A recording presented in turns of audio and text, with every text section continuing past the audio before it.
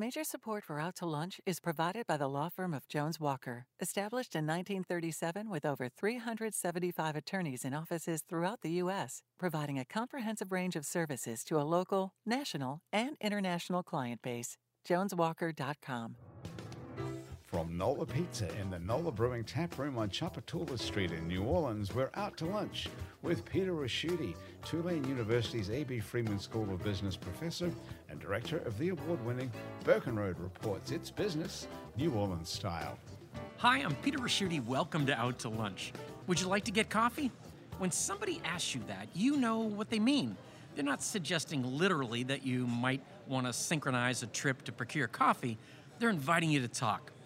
Maybe they want to talk about work or relationships, kids, parents, movies, music, sex, religion, politics, school. You could probably list another half dozen conversational topics you typically discuss when you get together with friends and family. And you wouldn't get to the subject of death. That's because death is a subject we Americans don't like to talk about. Yes, we know it's coming for all of us, but we seem to believe that if we employ a technique somewhere between outright denial and magical thinking, we'll deal with the death of our loved ones only when we really have to, when they die. And, of course, someone else will take care of us when we die. Liz Dunnebeck says we can do better. Liz quit her job in the film business to dedicate herself to death. She founded and is executive director of a nonprofit organization called WAKE. WAKE is for people who would like help planning an orderly exit from this life when the day comes at some point in the future. And for people with zero planning who need help with a deceased person right now. Liz, welcomed Out to Lunch. Thank you. Of course, as Sigmund Freud kind of said, sometimes a cup of coffee is just a cup of coffee. Sometimes when you want a cup of coffee, you want a cup of coffee. Good, strong coffee that'll make you feel how you want to feel, and you don't need it delivered with a bunch of conversation. If, however, you would like especially strong coffee delivered directly to your home or work, Bryce Sandifer can help you. Bryce is co-founder of Riverboat Coffee Company. Riverboat cold brews coffee and delivers it to you in glass growlers. Those glass containers usually used for craft beer with a resealable top, or if you need a little more, they'll bring you a keg. Riverboat also has a retail location uptown on Magazine and Napoleon and a pedal-powered mobile coffee trike called the Caffeine Queen. Bryce Sandifer, welcome to Out to Lunch. It's a pleasure. Liz, most of us make ourselves do things we don't really want to do. Go to the dentist, get a colonoscopy, work out 3 times a week, but we all do that to stay alive, which we're very focused on. I'm sure there's hardly a person listening to us right now who doesn't feel uncomfortable knowing that they're going to hear people discussing death. For those people who are about to quit listening, I'd like to take a shot at giving them one piece of valuable information to take away with them. So let's talk about something called the primary right of disposition. Apparently, there are 2 legal systems, one for the living and another for the dead. When a person dies, it seems they pass from one legal system to the other. The vital link between this is a legal form called primary right of disposition, which I think it's fair to say most of us know nothing about. Could you give us a brief explanation about what the primary right of disposition is and why it's important to know about? Yes, absolutely. So a right of disposition is sometimes part of an advance directive or like the legal paperwork that people will get done with an estate lawyer. It's the part that names a representative to make decisions about what happens to your body after you die, otherwise sometimes known as a healthcare proxy. And many people will name a healthcare proxy if they have to be hospitalized, like if they're getting surgery. So hospitals or medical settings will help with this. And this paperwork is actually a type of a power of attorney, a medical power of attorney. And what no one realizes is that all powers of attorney expire at the time of death. So you might have had somebody making decisions for you all the way up through the end of your life, but the moment you expire, that paperwork is null and void. And so what happens is people arrive in the funeral home to make decisions about their loved one's body, and they're told, I'm sorry, you don't have this right this right falls to the legal next of kin. So what we've done is we've just made we've pulled out this language and made a handy dandy kind of 2-page document that you can download from our website, and you can get it notarized. And we also have legal clinics where you can get this kind of simple paperwork notarized for free. Bryce, there's a list of things New Orleans does well, along with food, music, cocktails, Mardi Gras and Jazz Fest. There's coffee. New Orleans was home to popular coffee houses literally hundreds of years before the rest of the country discovered Starbucks. And continuing into the 21st century, new coffee companies have come along and established themselves here. The good news about that is when you started Riverboat Coffee in 2018, you already had a sophisticated market. You didn't need to educate anyone about the product, but what you did need was to make a great coffee out of the gate and find a way to differentiate yourself from established coffee houses.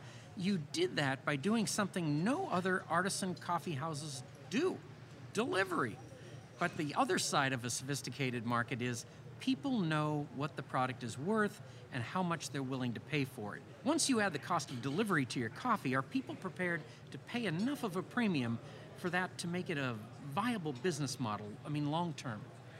So the thing about our coffee is by producing it in bulk, in artisanal fashion, like small batches of 50-gallon tanks at a time, we can produce enough kegs to actually keep that cost significantly down while we are also the ones doing our own delivery. So it's something that's going out on a route around town every day to multiple restaurants, hotels, law offices, apartment complexes, like you name it, back to back to back to back.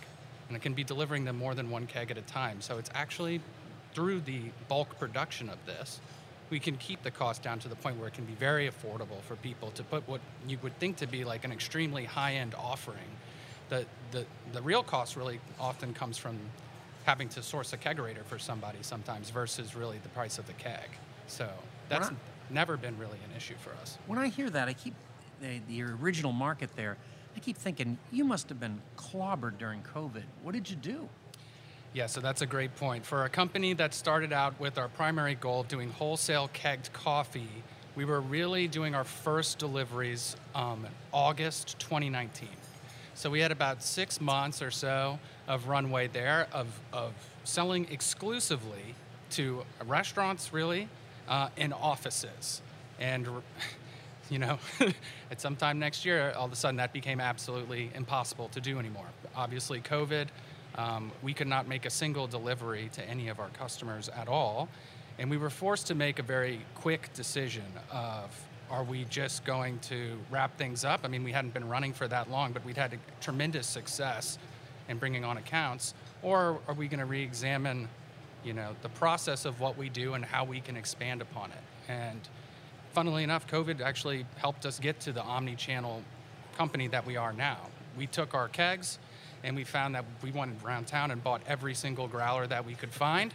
We figured out how to make an easy online ordering platform, and it took about 2 weeks. We were doing growler deliveries to people's doorsteps. Liz, the name of your company is Wake, and Bryce is a company that makes highly caffeinated coffee. Is it me, or is a merger just inevitable here? It's obvious. It's obvious.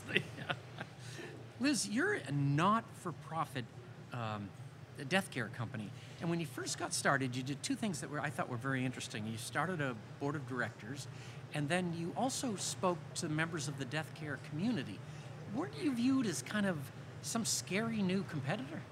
Yeah, we have a necessary relationship with the funeral industry. By law, a body must be in the custody of a licensed funeral director from death until disposition happens. And so anything that you want done with your loved one has to happen through a licensed funeral director.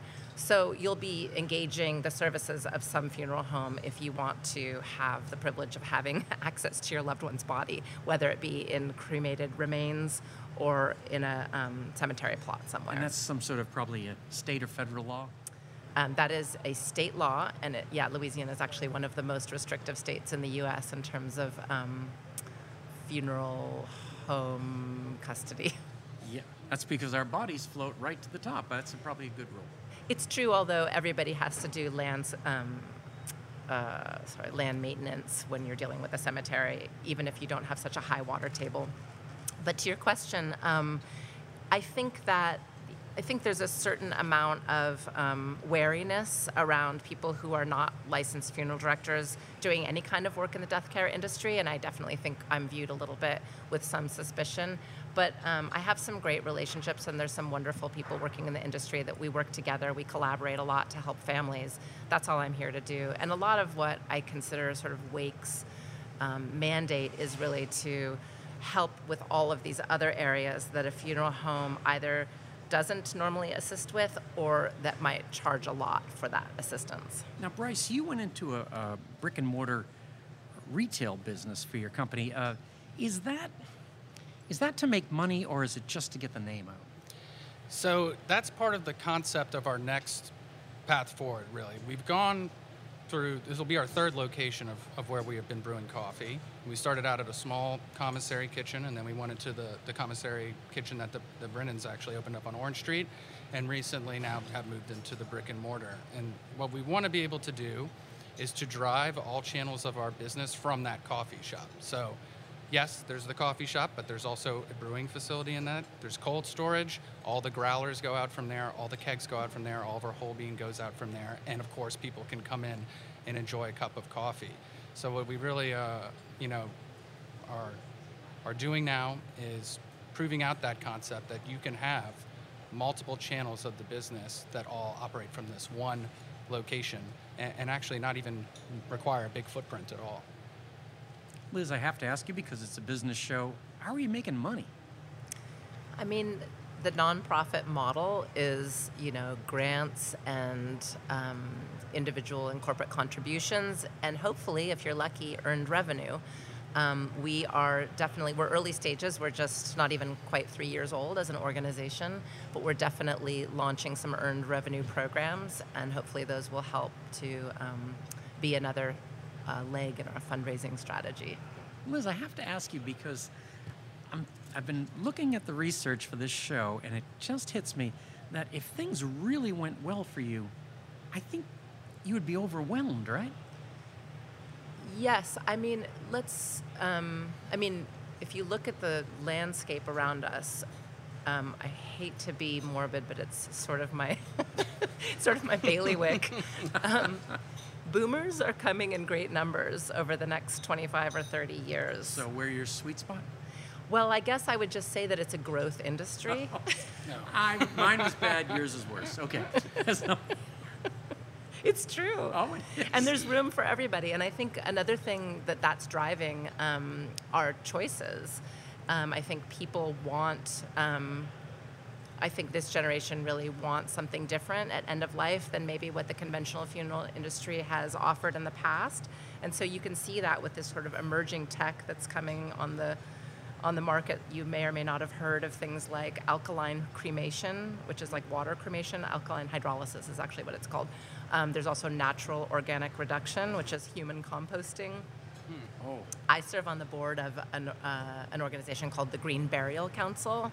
And green burial is really nothing new. That's really just sort of natural burial, the way we used to do it before, but without embalming and without underground cement liners and cement tombs. Okay, so human composting is turning a body into compost? Yep. Okay, all right, let's go over to Bryce. You asked for it. I know, these are all my fault, actually. You're listening to Out to Lunch. I'm Peter Raschuti. I'm talking to Liz Dunneback from the death care organization WAKE and Bryce Sandiford from the coffee company that specializes in delivery, Riverboat Coffee. Bryce, let me ask you, you seem to be going in a lot of different directions, all with the same company, but a lot of different ideas. If we bring you back 3 years from now, what do you think it'll look like? Will it be more of a streamlined business? So that's a great question. I think from 3 years from now, it would kind of go back to what we were just discussing with the concept of having like a cold brew bar, which we've just opened on Magazine Street, and having a smaller footprint, but still being able to do all the things we want to do, like wholesale delivery of kegs, growlers door to door, or do we want to take that concept and build it out with additional smaller cold brew bars, or go to a bigger facility like the one we're in right now, for example, NOLA Brewery, because at our core, that's what we're doing. We're a brewing company We brew vast amounts of cold brew every day.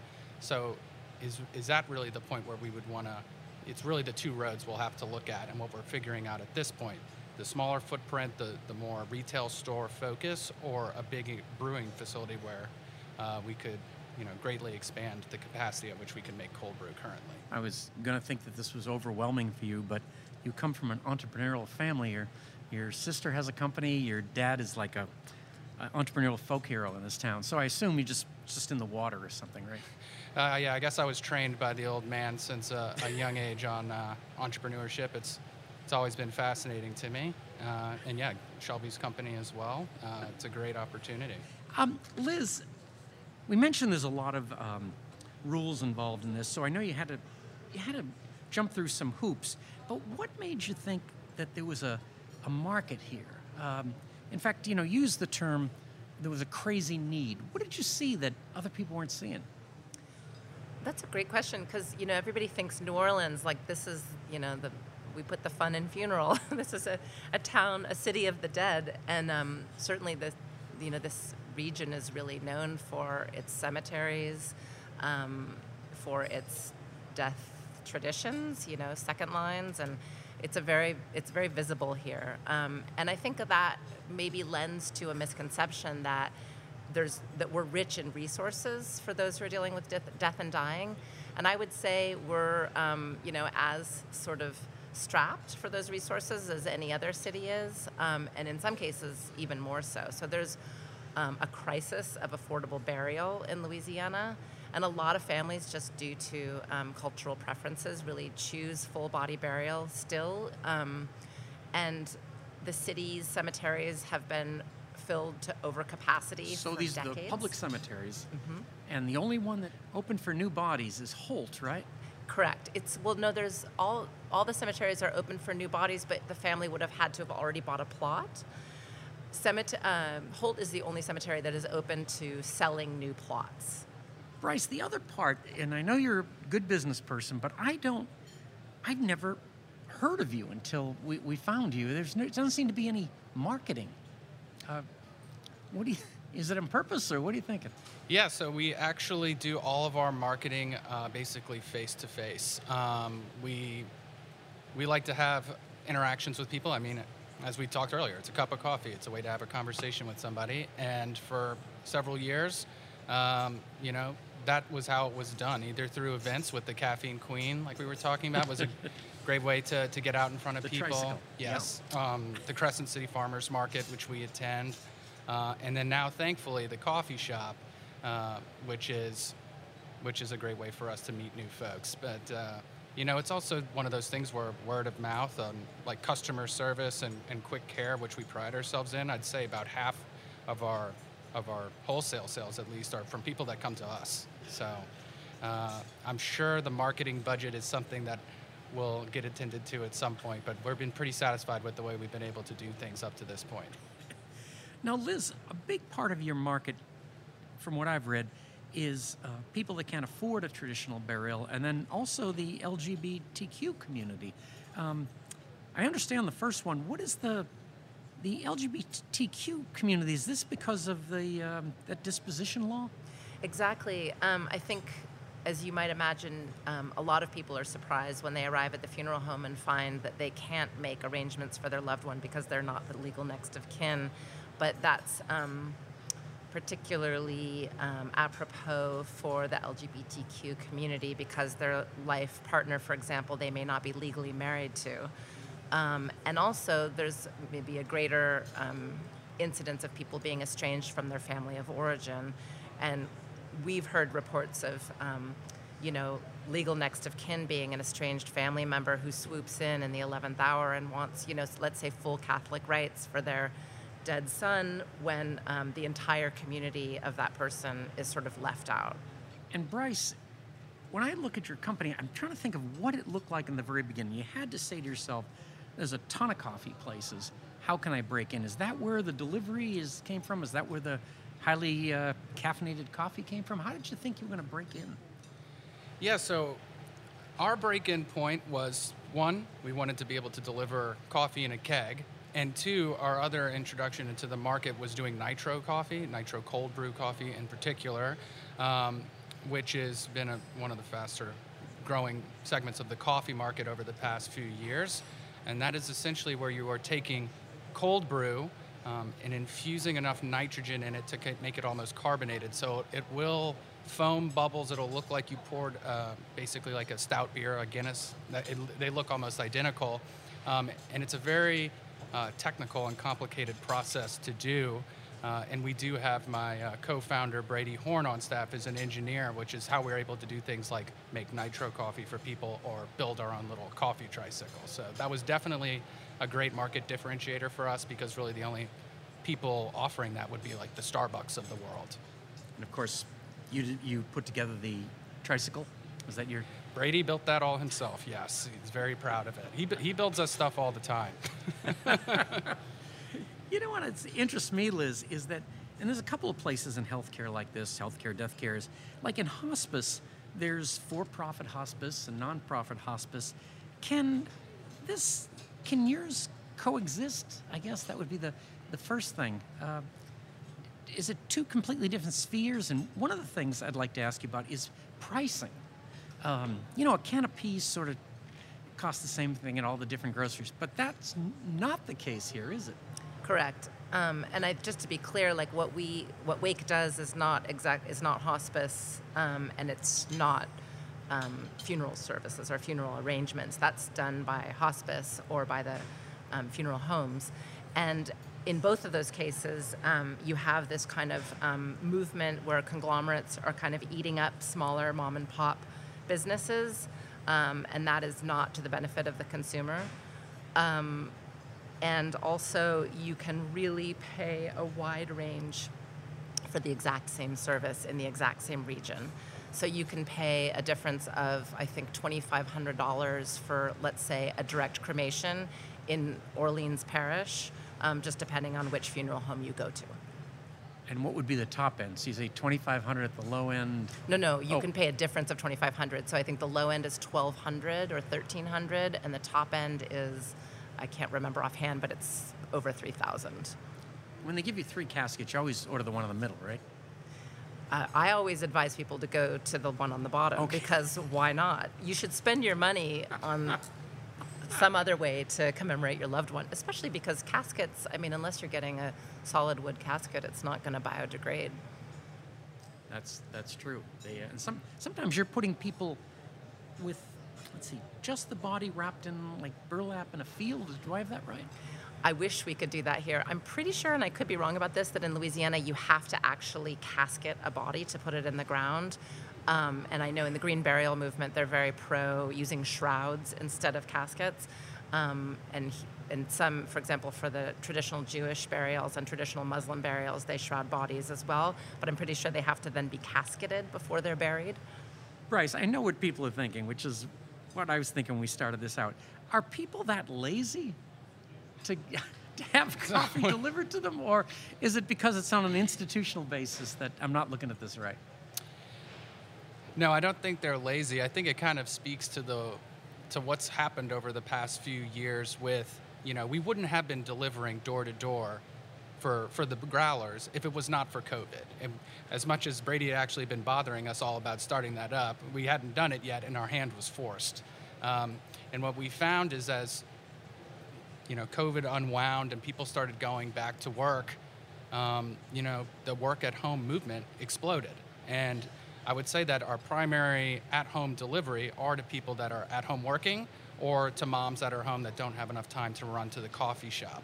And it's there as like a reliable, they can get it between every week to every 4 weeks is how the deliveries work, to just be dropped off and make sure you always have your cup of coffee. It's about 8 cups of coffee in each growler that you would get from a coffee shop equivalent. Is it, when you describe it, is it kind of like a subscription service? It is a subscription service, and you can actually also just order it one-off. It's either way. What we really like to do as far as how we present this part of our offering to everybody is the pricing's actually based around us being able to get back the materials. We've actually